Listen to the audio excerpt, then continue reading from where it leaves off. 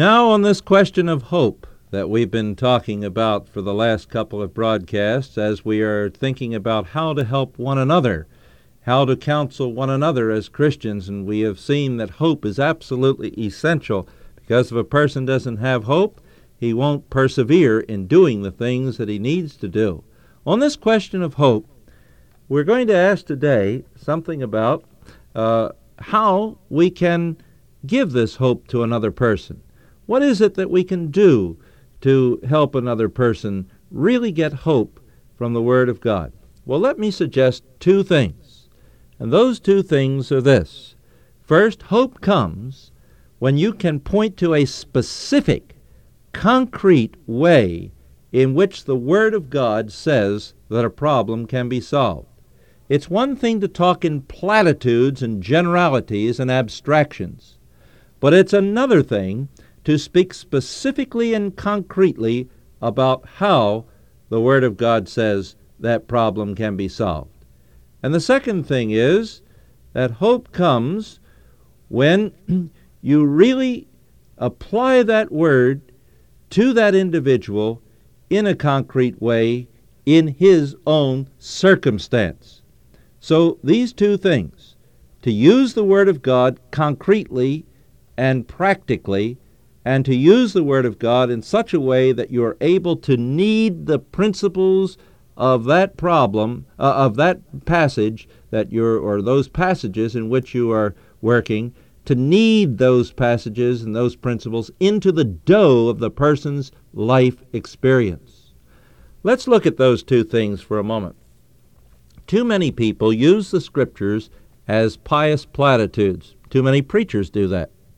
Too many preachers preach only abstractions, preach only the kind of vague generalities that are very nice, but nobody knows what to do about those generalities. For instance, a preacher may get up and rightly exhort a congregation, don't just read your Bibles, study your Bibles.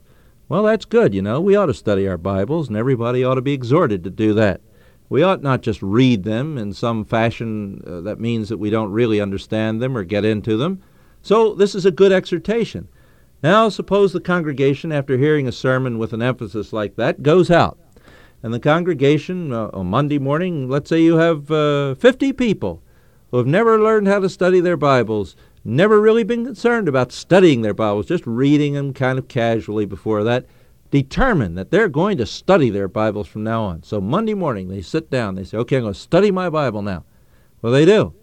Turn to the book of Genesis and start reading. They don't know what to do. They haven't been told what to do differently. And by the time they get through Wednesday afternoon in reading their Bibles and trying all sorts of things with no instructions about how to do it differently, they give up. Now, their intentions were good, but what they did was to try doing the same old thing under the name of something new, and it really panned out in the same old way because it was the same old thing. Now, this is what a lot of people do when they hear the promises of God presented in an abstract rather than concrete and specific way. For example, somebody says, don't worry. Worry is sin. Now, that's right, of course. We're not to worry. Worry is sin because Peter tells us, God tells us through Peter that we are to cast all of our care on God. We know in Philippians 4 that Paul says we're to be worried about nothing, but in everything by prayer and supplication with thanksgiving we're to let our requests be made known unto God, and the peace of God that passes all understanding will guard our hearts and minds in Christ Jesus. And we know that in Matthew 6 Jesus says, do not be anxious or worried, as that word means, verse 34, the last verse in chapter 6. Do not be worried about tomorrow. So, somebody who's worrying comes in, or you go to somebody who's worrying, terribly worried. Maybe his family's being broken up over worry. Maybe his business is suffering over worry. Maybe all sorts of things are happening. Maybe he's getting an ulcer over worry. And you're concerned about him and you want to help him. So you go to him and you say, don't worry. The Bible says worry is sin. Well, that's good, but if you stop there, you haven't helped him. You've got to tell him how to stop worry. He has to know what to do specifically, concretely. And you see, when the Bible is presented as abstractions, people turn the Bible off because the Bible then just becomes a very impractical book full of platitudes. full of generalities. But the Bible isn't that kind of a book. The Bible is a useful book, according to Paul in 2 Timothy 3:16. The Bible is useful, and it's useful in a very practical way. You say, all right, what do you do with that fellow who worries? Well, I'm glad you asked. Look what Jesus says in Matthew 6, and here's how you give hope, by being concrete. It says, do not worry about tomorrow, for tomorrow will take care of itself. Each day has enough trouble of its own. What does that mean, you say? Well, here's what it means. It means this, that Jesus is not just telling us not to worry, he's telling us how not to worry. You say, I don't understand it. All right, I'll explain it to you from the passage. Jesus is saying that it's not a matter of not being concerned. You see, that's the problem that so many people have. When you tell them that worry is sin and you've got to turn off your worry, they think that means turning off your emotions. You can't turn off emotions like you turn off a light switch. They look around, they say, I don't know how to do this. I have no switch. There's none built in. God didn't make me that way. All right. You say, well, it's not a matter of turning off your emotions. It's a matter, Jesus says, of turning them around. Your concern is good, but your concern has the wrong focus. You are worried and concerned and anxious about tomorrow. But tomorrow isn't here, and you can't use the energies that concern produces in your body to do anything about tomorrow. So all those energies that are released in your body in chemical form and muscular tension and so on, all of those energies are working on you instead of working on the problem. But Jesus doesn't tell you to turn off your anxiety or worry. He says turn the focus of it around.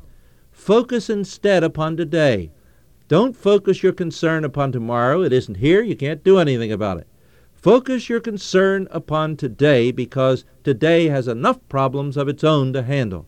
And if you pour all of the energies that your concern, which is proper and good and right, but if you pour all of the energies of that concern into solving today's problems, then you won't worry. And if you worry, you won't work today. The two go hand in hand. It's either work or worry. All right, so the first thing you do in helping another person then is to practically use the Word of God. Use it in a very concrete how-to fashion that shows people exactly what to do, because that's exactly what the Bible does do. Tells people how to solve their problems. And the second thing is that, as I said, you need to knead that into the dough of their particular life difficulty. Let's say the man is having difficulty at work. Let's say that he doesn't know what to do next. Let's say the problems are thicker than he even begins to realize. Well, you say to him, now this is what this means. You do what you can about planning for tomorrow, and you leave that in God's hands, as James says, for his blue penciling. Now, you turn your concerns to what you can do today. Let's get down on paper what today's job really consists of. What is it that I can do today? How much can I reasonably be expected by God to accomplish? And therefore, go to work on those, not on what may come tomorrow. You don't even know what tomorrow holds or whether you'll meet tomorrow. You go to work hard on what you can do today and let God take care of tomorrow. Only today belongs to you. Tomorrow belongs to God. Don't try to steal it from Him. Go hard to work on sawing down the 8 or 10 trees that you can take down today. And if you take down 8 or 10 today, and 8 or 10 tomorrow, and 8 or 10 the next day, the first thing you know, you're going to see daylight in the woods. Lord, we're thankful that the Bible is practical. Help us never to turn it into abstract platitudes, we pray, as we help others for Jesus' sake. Amen.